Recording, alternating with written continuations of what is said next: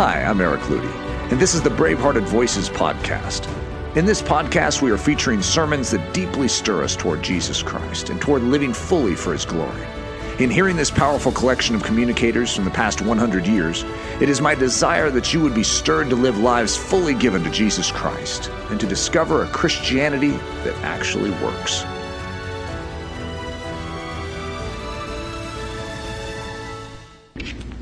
And we would like to look specifically at verse 16 down through 20. And we're really going to centralize on verse 18 for a concept that he wants to give to us. And I want you to look at tonight, Matthew chapter 28.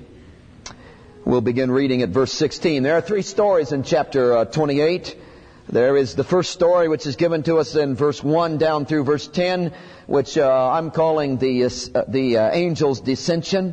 And then there is the story from verse 11 down through verse 15, which I'm calling the Sanhedrin's deception. And then verse 16 through 20, which you know of as the Great Commission, and we're calling it the Resurrection's Declaration. Look at verse 16 with me, reading down through verse 20. Then the 11 disciples went away into Galilee to the mountain which Jesus had appointed for them. And when they saw Him, they worshipped Him, but some doubted. And Jesus came and spoke to them, saying, All authority has been given to me in heaven and on earth. Go therefore and make disciples of all the nations, baptizing them in the name of the Father and of the Son and of the Holy Spirit, teaching them to observe all things that I have commanded you. And lo, I am with you always, even to the end of the age. Amen, amen.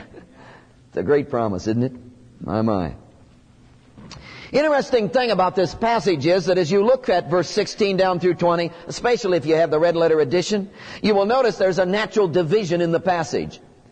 There are the first two verses which we might call the narrative setting, and of course he sets the whole stage for what's going to take place in verse 18, 19, and 20. And then as you look at the last three verses of this passage, which are the climactic verses of the entire book of Matthew, you see that they literally contain the words of Jesus. So in the passage you've got this natural division, the narrative setting, and the words of Jesus Himself being spoken to us. You will notice in verse 16 and 17 that in the narrative setting, the entire focus is upon us, or the disciples, which of course we are included in that. The entire focus of the setting, as he gives in verse 16 and 17, is zeroed in on us, and he's giving us some kind of conditions, he's giving us some kind of requirements, that if actually what's going to take place in verse 18, 19, and 20 is actually going to happen, these things must be in your life and in my life. And so the conditions are set up in verse 16 and 17. In verse 16, you'll notice he's talking to us about surrender. We're calling that the atmosphere of the mission. And as you talk about surrender, you know that there is going to be no carrying out of the mission unless there is surrender. That the heart of Christianity in relationship to our viewpoint is the dynamic of surrender. That God is always calling us to surrender. He's never calling us to anything else but just surrender. He's always bringing us back to one thing. Would you just surrender? Come on, would you just give yourself? Come on, would you just surrender? Surrender is the key. You'll notice in verse 16, the 11 disciples have shown up where they're supposed to be. That's an amazing thing, isn't it? That's surrender in itself. See, they missed the whole dynamic of the appearance of Jesus down in the tomb scene because they weren't there. See, they missed the earthquake and the angel appearing because they didn't show up. They missed the whole scene of the crucifixion and the impact of that thing because, as we learned, they were not there. See, they just didn't show up where they were supposed to be. But here in this passage, they've finally shown up where they're supposed to be. Now understand, it wasn't some light thing. It wasn't just some make your way to an altar and sign a card type deal. See, they've gone all the way from Jerusalem to Galilee, which was 80 to 100 miles, and they had to walk all the way without days in, of course.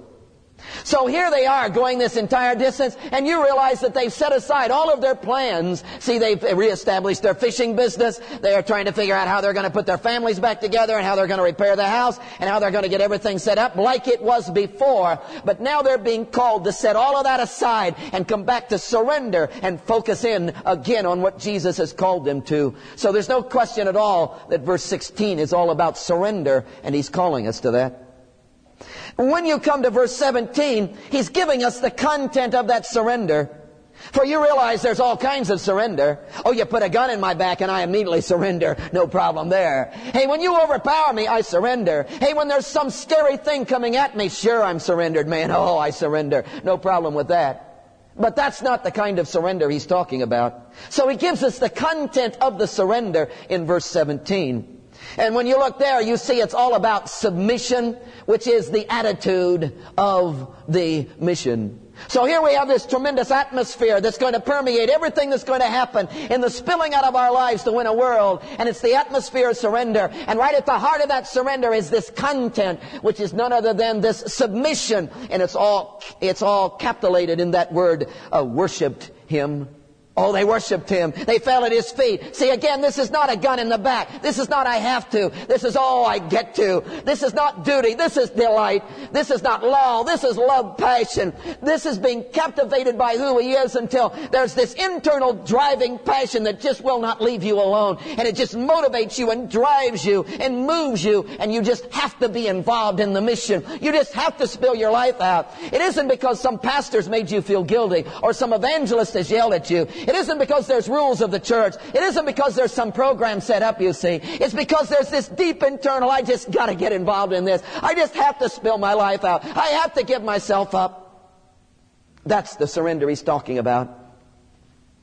We have a word for that, you know. It's the word holiness. Because holiness is summarized up in one thing. It's this overwhelming passionate love for God that just burns and will not let me loose. It's this overwhelming drive inside that I just can't do anything except, I just can't keep from doing this. You understand that's the heart of God. See, I'm absolutely convinced, ladies and gentlemen, that when we focus on evangelism, we end up not doing it. When we focus on evangelism, we come up with neat programs, but then the programs wane and we got to come up with other programs. When we focus on evangelism, we have seminars, we train to do it, and then it fades, and then we're nowhere, and we got the knowledge and we have the guilt, but we don't do anything because we're focused on evangelism. But I'm absolutely convinced that when you forget evangelism and you go after the heart of God, and when you begin to live at the throbbing heart of God, something begins to take place that you just can't keep from evangelizing. Somehow you just got to spill your life out. Somehow it just takes place, and that evangelism is a byproduct of getting close to the heart of God. Oh, if you could live at the throbbing heart of God. Because when you see like he sees, when you begin to feel like he feels, when you get close enough to him that, his heartbeat begins to throb within your heartbeat. When you begin to feel his pulse beating through you, suddenly you begin to take on his care, and you care about what he cares about, and you're moved by what he's moved with. And it's all about this heart of God thing, see. That's why we keep talking to you about seeking. If we could just seek the heart of God, if you could just focus in, if you could forget everything else except him, and if you could just go after him, and if you'd get close to his heart, we wouldn't need to worry about anything else. It would just all begin to take place, you see. Evangelism, the mission would begin to happen. That's what he's talking about, submission. So this is not some kind of resurrected Lord who's hovering in midair, yelling at us, making us feel guilty and scaring us to death. So we had to come to surrender. What else could we do? No, this is love, passion. This is internal burn. This is, I got to. I've found his heart. And suddenly it begins to flow through me. And so the whole focus of the narrative setting is upon us and these conditions. Now that brings us, of course, to the section, verse 18, 19, and 20, which are the words of Christ himself. Now you have to admit that it's really significant that Matthew, coming to the climax of his book, and there would have been 1,000 ways that he could have ended this book and come out with a overwhelming, brilliant climax and a great thrust. You have to admit it's significant that the last 3 verses of the entire book are nothing but the words of Jesus. Wow. That's got to mean something. And we're specifically looking at verse 18. Look at that verse. And Jesus came and spoke to them, saying, all authority has been given to me in heaven and on earth. Now, we're calling that the supply, the amount for the mission. In the narrative setting, that is verse 16 and 17, the focus was entirely upon us. But now you'll note there was an extreme shift in the focus. And now as Jesus begins to speak, the entire focus is upon him. Whew, I love this. See, this whole thing is all about Him.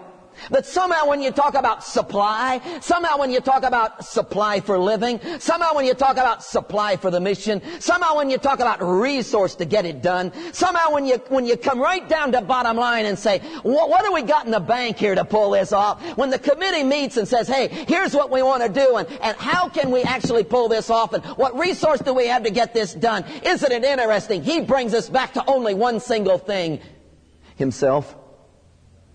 That He is the sole supply. Look at the words.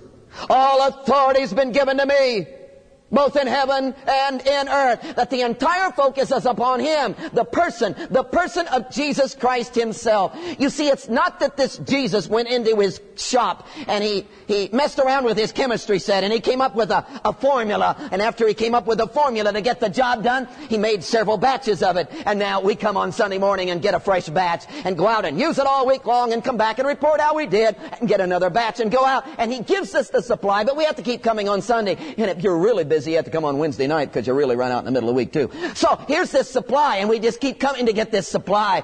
See, it's not like that at all. See, He Himself is the creator of the formula, and He Himself is the formula. See, He Himself is the author of the book, but guess what? He's the book He's written. So He's not only the author, He's the book itself. See, if you look close, you'll see that He is the high priest. He is standing there offering the sacrifice for our sins. But don't ever forget, ladies and gentlemen, if you look real close, He's the sacrifice itself.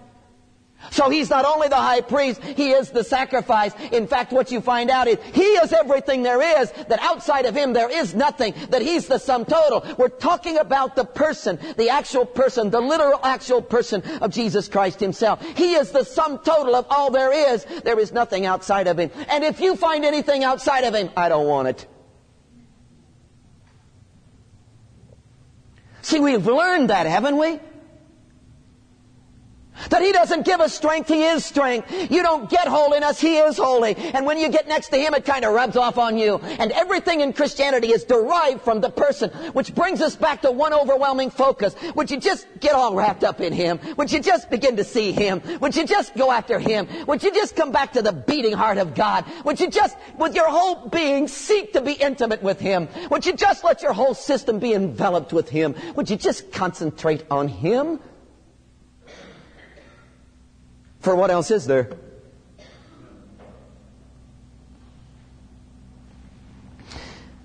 Now that brings us to the concept that we want to try to talk about tonight at the beginning of verse 18. Because all of this has something to do with the presentation He's making to us in the beginning phrases of verse 18. And the concept goes something like this, that He's setting up some kind of a relationship between the person of Jesus Christ on the one hand, who's doing the speaking, and the Word and its power that is being spoken. So there's this relationship, you understand, between the person of Jesus Christ and the Word of Jesus Christ. And they are so intimately related that you can hardly separate them, and yet we can separate them. And we know the Word is the Word, and He is who He is, and He is the person, and this is the Word, and yet they are so intimately related that you can hardly divide them. See, we believe in the spoken Word and the written Word. We believe that the Word has power. We believe that there is an overwhelming thrust that's happening in the Word. We believe that this book, for instance, is not like Reader's Digest. It's not like Shakespeare. It's not like great literature. That you can't take this book, this Word thing, and put it in the category of nice literature. You don't study it. It studies you, friend. So you don't divide it. It'll cut you to pieces, brother. Because there's something about this Word that is alive and moving and functioning in its very being. That when you touch this, it reaches out and grabs you, son. When you touch this, it touches you. It gets all over you. So there's like, this is some kind of a living organism. But we don't worship a book, you understand that? And we don't have a God called the Bible. No. We know that here is the living person. And that the Word receives its power from the person who has spoken that word, and that this word is some kind of an extension of the person himself. And all that's going on in the word is derived from the person who has literally brought the word into existence, and he himself has done that. So this word thing, the aliveness of the word, the sharper than a two-edged sword stuff of the word, comes right out of the essence of the person himself. Verse 18, I could stand up and say those words as if they were applied to me. I could stand up and say, all authority has been given to me in heaven and on earth. And you would laugh, wouldn't you? You would laugh. Why? Because that's a joke. Good night. You know better than that. There's no power in those words when I say them and apply them to myself. That the only power that's in those words is the one who has spoken them. And so this word thing has this overwhelming significant life in it. But we all know it's derived right out of this person. And so you've got this interaction going on between the person on the one hand and his word on the other hand. Let me try to help you with the concept as he gives it to us. Verse 18, start with this. Coming of his person. And Jesus came. Man, that's powerful. And Jesus came. Coming of his person. Isn't it interesting? He begins this whole word thing with that statement. And Jesus came. I have never found a passage like verse 16 and through 20 where the conjunctions seem to be so important in the understanding of the passage. Did you note there's a conjunction beginning verse 18? And Jesus came.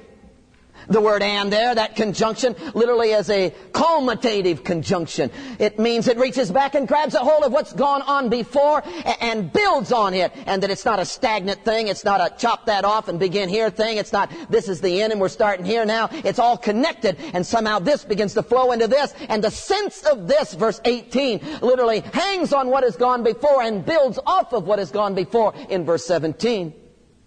Or what's gone on in verse 17. The ending phrase of verse 17 is, but some doubted. Now that phrase really is connected more with verse 18 than with verse 17. And you'll notice the phrase, but some doubted, also has a conjunction to it. But, which is a contrasting conjunction. In other words, he paints one picture over here and says, but, let me give you another picture over here. For instance, in verse 17 he said, the disciples saw Jesus and they worshipped him. Here they are. They saw him and they fell down on their face and worshipped him. Well, you can understand that. Here's this resurrected Christ. They've seen him, man. And they fell flat on their face and began to worship him. But, even then some doubted. Now you'll remember from this passage that they're telling us that probably the 500 disciples who saw the resurrected Christ all at one time were probably here at this particular scene. And maybe that's so. But Matthew eliminates all of that. He doesn't seem to care about any of that. He just is specific about these 11 disciples. And here are 11 disciples who fell on their face because they've seen this resurrected Christ. But some are doubting. And then he moves you to this conjunction at the beginning of verse 18. And, do you know what Jesus' response was to that? Jesus came. Isn't that the gospel message? Wow. The simplicity of the gospel message. Here we are doubting, and you know how he responds? He draws close, man. He comes. He says, hey, let me show you. He gets intimately involved. But that's always the gospel story, isn't it? See, we sinned, and what did Jesus do? Here he comes, dying on a cross, man. See, we failed, and what did Jesus do? Oh, forevermore, he picks us up and sends us on our way with his strength and power and being. See, we're lost, and how does he respond? He comes and finds us. We're wallowing in our ignorance, and what does he do? He comes with the dynamic of his wisdom and permeates our mind with the very insight of his very being. Here we are, not knowing where to go or what to do, and what does he do? Here he comes with his overwhelming guidance. See, that's always the gospel story. Here we are doubting, and what does he do? Hey, here he comes. He shows up and speaks to us. The gospel story. But if you're really going to get a hold of this, you need to come to grips with the word came, and Jesus came. Now, you know there's several words in the New Testament language that we translate came or come. And of course that's such a common verb to us, it has very little meaning. But not so in the New Testament. There's a concept that revolves around the word that he's using right here. Jesus came. There's a concept of that word. Very significant. See, it doesn't just mean that he went from one geographical location to another geographical location. That's not what it's talking about. The idea, the concept of the word right there literally has to do with drawing near, approaching. In other words, you can translate it that way. And Jesus drew near. That what Matthew is really trying to tell us is that here was Jesus afar off. Here was Jesus some distance from them. Here was Jesus way out there. The disciples have spotted him. It's the resurrected Lord. And they fall flat on their face. But he's still some distance from them. And they're still doubting. And yet in their doubt, here comes this Jesus from that far distance. And he draws near to them to clarify and clear up their doubting. He has drawn near that he might be intimate with them. He has come close. That's the meaning of the word there. Jesus coming close. Wow. That's so simple, isn't it? Did you ever notice, folks, that when he's afar off, we doubt? And when he comes close, somehow faith grips us and we win our world? Did you ever notice, folks, that when he's afar off, some distance from us, then we have all kinds of bickering, we have all kinds of divisions, we nurse all kinds of hurts, we have all kinds of divisions, but when he comes close, suddenly all the little differences between us kind of fade away and we come together in unity and the Holy Spirit hits us and we go out and shake our entire community. Did you ever notice that? Did you ever notice that it's absolutely impossible to live for yourself when he is close? That if you're going to live for yourself, he has to be some distance away. Oh, it's very important that you understand the concept. Because the concept isn't, oh, I start living for myself. Jesus gets ticked off and goes some distance from me. No, that's not the concept. The concept is that Jesus, oh, he's close. I go some distance off. And then I become capable of living for myself. And the very fact that I live for myself bespeaks the fact that I am some distance from him. For I'm incapable of living for myself when he is close. And the only possibility I've got for living for myself is to be some distance from him. See, the concept isn't that, oh, I sin, Jesus gets mad and goes some distance from me. No. The concept is, I go some distance from Jesus and then I become capable of sin. And whenever there's sin in my life, you can be rest assured of one thing. I'm some distance from him. And the sin didn't drive me some distance from him. I had to go some distance from him before I could ever get into sin.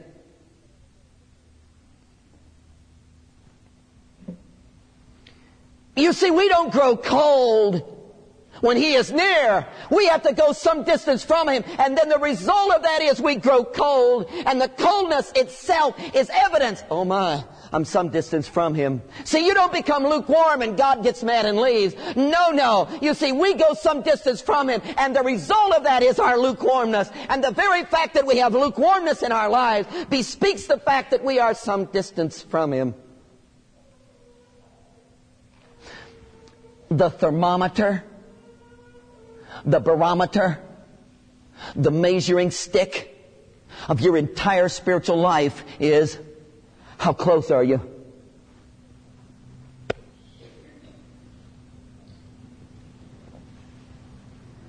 And you know, I've discovered when I get far away from him, I substitute things in my language for him.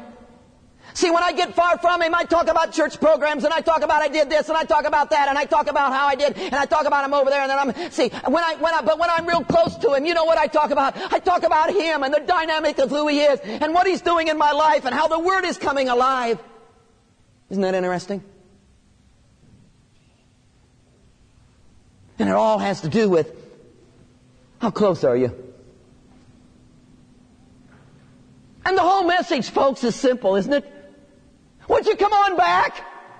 I'm not talking church. Would you come on back? I'm not talking tithing. Would you come on back? I'm not talking teaching a class. Would you come on back to him? See, it's easier to get wrapped up in the church than it is him. It's easier to get wrapped up in the music program than it is Him. It's easier for me to get wrapped up in preaching than it is to get wrapped up in Him. It's easier to get wrapped up in programs that will win a community than it is Him. But see, would you come on back? The whole message here is, hey, He came. Would you get close again? Would you get close again? Because when He gets close, then doubts cannot stay. When He gets close, then suddenly things begin to change. When He gets close. How close are you? Oh, back to the concept. See, there's this interrelationship between this whole business of the person, the living Word, and the written Word, and the interaction of those. And the Word itself has this power about it and this life about it. But you understand, that's all derived from this person. So you're not surprised as he moves in to talk about the Word, the words of Jesus in the last 3 verses. How does he introduce that whole subject? He came, Jesus drew close, and all that he's going to say is going to have the power of this living person, and the whole focus is on this person himself, who is the power of the Word that's going to speak out. Which brings us then not only to the coming of His person, but number 2, verse 18, the communication of His projection. Did you notice in verse 18 that He tells us twice? That's redundant, isn't it? He tells us twice. Why did He need to do that? He tells us twice that Jesus spoke. Look at the language He uses. And Jesus came and spoke to them, saying. What do you need to put that on there? Why didn't He just write like this? And Jesus came and spoke to them, all authority has been given to me. Why did He tack on this word saying? Isn't He telling us twice that Jesus is saying something? Well, it would appear that way, of course, in the English. But the interesting thing is, when you get down to the original language, the word spoke there in verse 18, and the word saying, 2 different words. And He's communicating 2 distinct different things. That's very significant in what He's trying to do in the concept. Oh, the word spoke and spoke to them. That particular word has to do with a contrast over against silence. In other words, He's been silent all this time. Now He breaks His silence and He speaks.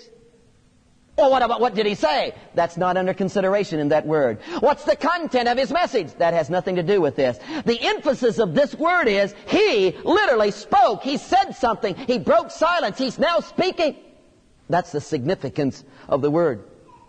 And let me give you an example of it so you'll understand where it's coming from. For instance, in Matthew chapter 12, verse 22, they brought a blind and mute, dumb man to Jesus.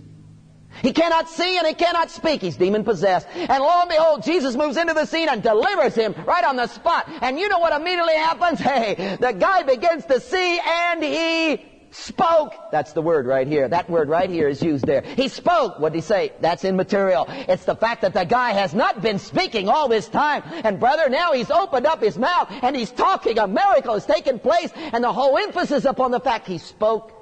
That's the word right here. Let me give you another example. There's Zechariah. This is Luke chapter 1, verse 64. Zacharias is the father of John the Baptist. He's gone in. Hey, he's old, about to retire, you know, and his wife is beyond the point of bearing children. And he goes into this temple, and lo and behold, years ago, you understand, years ago, they'd prayed for a child, but hey, they quit praying for that a long time ago. But isn't it interesting? God doesn't forget. See, they'd given up. He goes into the temple and the angel appears and says, hey, you're going to have a son. And he just couldn't believe it. The angel said, okay, if that's the way you feel about it, you're not going to talk until he's born. So Zacharias is mute. He cannot talk. He comes out of there, can't say a word, has to write notes. For 9 solid months, until the birth of his son, John the Baptist, he cannot speak. And John the Baptist is born, and the minute John is born, wow, his tongue is turned loose, and this word right here is used. He spoke. Well, what did he say? That's immaterial. The fact is, he had been silent for 9 months, and now he's speaking. That's the emphasis. The same emphasis is given to us in Hebrews chapter 1, verse 1. Where it says that God in various ways and in various times in the past has spoken, there's the word, has spoken to us through the prophets. Well, what did he say? That's immaterial. The fact and the emphasis is upon the fact that God literally opened up his mouth and spoke. Now take that whole concept and bring it right into here, into this word, because that's the content of what he's trying to give us with this word. That literally he is speaking. Jesus opened up his mouth and spoke. Now you really see that as significant when you understand that in this chapter there are no resurrection appearances listed to the disciples except this one. All the other times that Jesus appeared in his resurrected form to his disciples, Matthew leaves them out. We have one appearance in this chapter, other than this one we're dealing with. One appearance, and that was Jesus' resurrected appearance to the two ladies. The rest of the time, it's totally void. Now, Matthew certainly knew about those other appearances. Jesus came and passed through the wall and sat down at the table and ate. Right there in Jerusalem, before they ever got to Galilee. Why wouldn't Matthew write about that? He leaves that totally out. In fact, Jesus returned when Thomas was there and did the same thing. Matthew leaves that out. There was the Emmaus Road scene. Wow. Two men felt their hearts strangely warm when Jesus showed up in his resurrected form. But Matthew leaves all that out. The way Matthew writes this whole thing, and it isn't that he's contradicting anybody, you understand, but he's got something he's trying to say to us. The way Matthew writes this thing is, the angel shows up and says to the ladies, go tell the guys to go to Galilee. Jesus wants to see them. Then as they're going to tell the guys, Jesus himself shows up to the ladies and says, hey, verse 10, you go tell them that I want to see them in Galilee. Tell them I'm anxious to see them in Galilee. I've got an appointment there with them. And then the scene develops, and here are the disciples now coming to Galilee, and it's as if Matthew's saying all the other appearances and all the other stuff that Jesus had to say, all the other times he appeared and all the things he communicated really fade in light of this one single thing that he's going to tell them here. And it's like Jesus broke silence on these 3 verses. It's like what he has to say here is so significant and so valuable and so important that this is spilling right out of his heart, that this is his very pulse beat, that this is what's so important to him. This is such top priority that anything else he said in all of the other resurrection appearances fades into the background. And this is the final word of Jesus. And he opened up his mouth and spoke. And the whole emphasis here is on the significance of his speaking. Whew. Wow, I'll not get this communicated to you. But you know what I believe deep in my heart? I believe that same identical thing is happening right here in this hour tonight.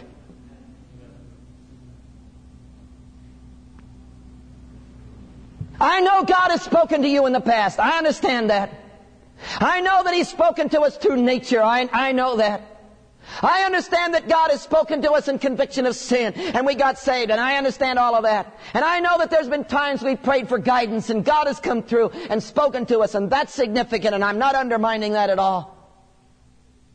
But in light of this hour, ladies and gentlemen, in light of what's going on, in light of the crisis moment we are in light of what's going on in our society, in light of what's taking place in your church, in light of where you are in your spiritual journey, in light of what's going down at this moment, do you understand that it's almost as if everything God has said up to this time fades into the background, and that He comes here tonight and opens up His mouth and breaks silence and gives you some kind of final word in these 3 verses?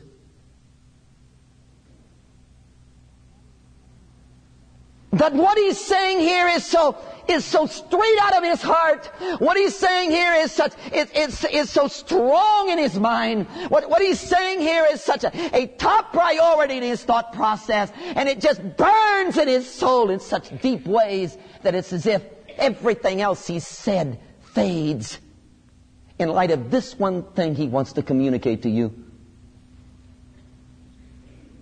Could you come to these 3 verses with that sense? Well, what's He trying to say to me, preacher? Well, that brings us to the third, the content of His pronouncement, which is the word saying. Now, you understand in verse 18, and Jesus came, the coming of His person, and He spoke. That's emphasis there is upon the fact that He broke silent and places significant importance upon what He's now going to say. Has nothing to do with content. He spoke to them. Now the word saying has to do with content. In fact, the word saying there is really interesting because it literally means picked out. In other words, he's saying that Jesus picked out these words, that he put together a discourse, that he did not ramble, he didn't just say anything, that he handpicked these words in a spatial discourse to lay out truth, that again, this is the burn of his heart, that again, this is the priority of his mind, that again, this is the drive of his entire being, that somehow wrapped up in these 3 verses is the handpicked message that he's just got to get through to his disciples. You about what is the content? Could I summarize it for you? With 2 ideas. 1, focus. 2, flow. Oh, you already got the focus. We've talked about it. Well, sure, the focus in verse 18 is all on what? Him. And the message is, hey, would you guys come, please, and focus on me? Would you get your eyes off of your problems? Would you guys get your eyes off of what you can't do? Would you get your eyes off of how little you have? Would you get your eyes off of how little talent there is? Would you get your eyes off? Would you just come back? Would you just focus on me? You know, one of the things that just startled me about this whole deal and spilling into the book of Acts is that do you realize that not one single time in the book of Acts was the success of the early church ever attributed to anything that the disciples did or had? It never says one single time, woo, those early apostles had PhDs in church growth.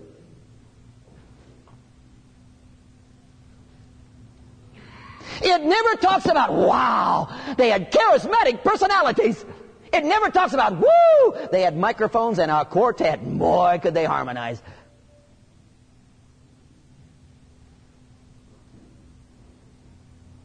That there is never one single time. In fact, the whole thing is shoved in the other direction. It keeps telling you that these guys are ignorant and unlearned men, fishermen. It never talks about their tremendous organizational skills and they put together. It never talks about their strategy that they laid out. It never talks about anything about them. That the whole significance of the success, the growth, the outspill of the kingdom of God in the book of Acts, it always comes back to, woo, him. It was always about him. That the focus was always on what he's doing and where he's going and his resource and his dynamic and what he's all about. That it's all wrapped up in him. Whew. Man, am I under conviction.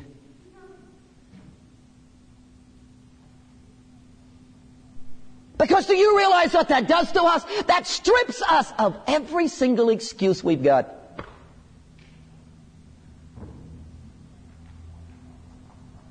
That if that is true, ladies and gentlemen, there is absolutely no reason why we can't shake our entire community and sweep our whole world into the kingdom if it's all about him, if he's the entire resource, if the whole focus is on him, if this is not about you, if this is about him, then you somehow in this are not really all that significant. I mean, what you can do and your talent and your ability really isn't the deal here. That the deal here is all about him and who he is.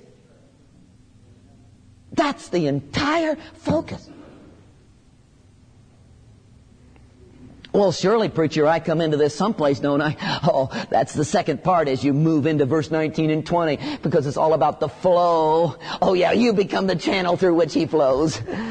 See, he is the entire deal, and would you please just become a vessel through which he can flow his dynamic to the world?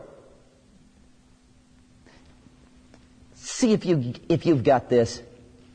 Do you know how few people ever make the transition in their mind from what I do for Jesus to what he does through me?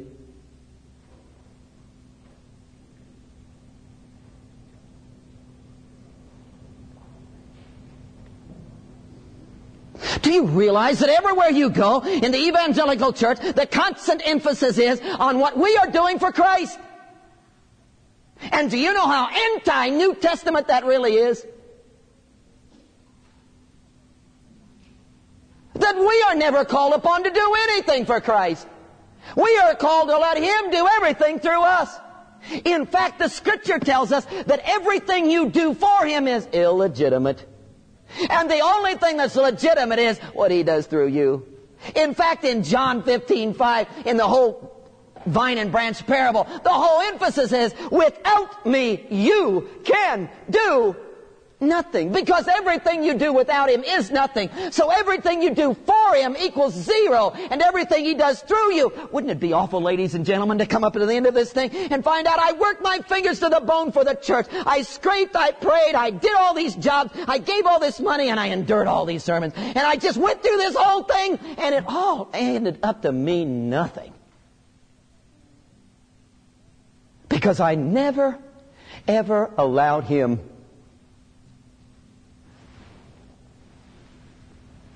to do through me.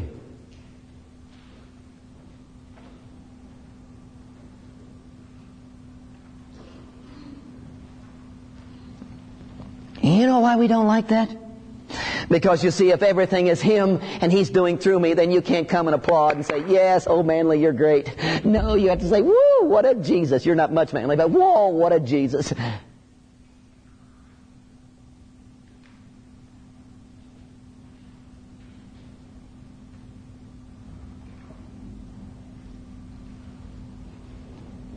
See, the whole appeal of this final chapter is all about, here is the dynamic of the person, and here is His Word that has overwhelming power. And what is He wanting you? What is He calling you to by the power of that Word? He's calling you back to one single thing, that you might focus on Him entirely and allow Him in the power of His Word just to flow through you and permeate your society. See, we're not asking young people tonight to give their talent to Christ. Don't give your talent to Jesus. What would He want it for? Man, He can turn stones into the children of Abraham who can sing and preach better than you ever could. Jesus doesn't need my talent. We're not calling people tonight to give their time to Christ. Man, He doesn't need your time. You think He needs your money? We preachers need your money. He doesn't need your money. Man, see, this is not about give your money to Jesus, brother. Don't you understand what this is all about? Would you become a glove into which He can jam His hand and dynamically act through you? Would you become the skin that He puts on and begins to wear you all over your world and begins to flow through you? Would you literally let the mind of Christ be in you? Oh, that I might have the mind that was in Christ Jesus, that I might think like He thinks, and that His brain power, His wisdom would somehow flow through me, and I would be somehow the evidence of His thought process. See, I don't want Jesus to repair my heart valves. I want Him to rip open my chest, yank my heart out, put His in, until I'd be the throbbing heart of God to my world. And when you walk down the street, people would see the throbbing heart of God beating in me. Do you know anything about that?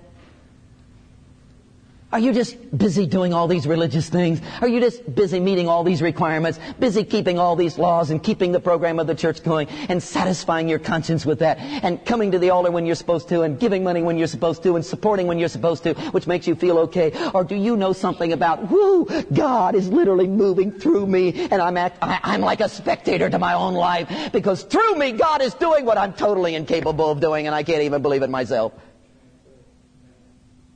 Because somehow you've gotten at His heart and you've been filled with the very essence of His being, and He through you is now manifesting Himself to literally shake your world. Jesus,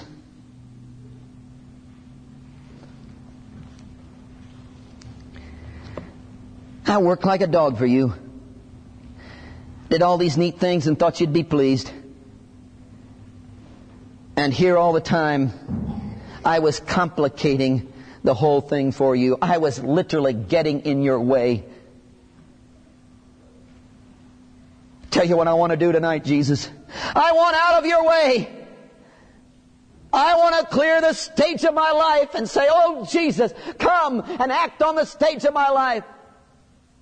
I want to risk everything there is about me. I want to risk it all that you in your divine activity might come and fill me and do through me what you want to do. I put no restraints on you, no conditions, Jesus. I just tell you, here is my flesh. Take over. Do in and through me what you want to do. I give you the right to take over my mind. I give you the right to possess my inner heart. I give you the right to possess my hands, my feet. As you had your own hands 2,000 years ago, I want you now to have mine. As you had your own feet 2,000 years ago, I want you now to have mine. As you had your own face 2,000 years ago, tonight I want you to have mine. Would you form your face in me? Reshape my face any way you want to.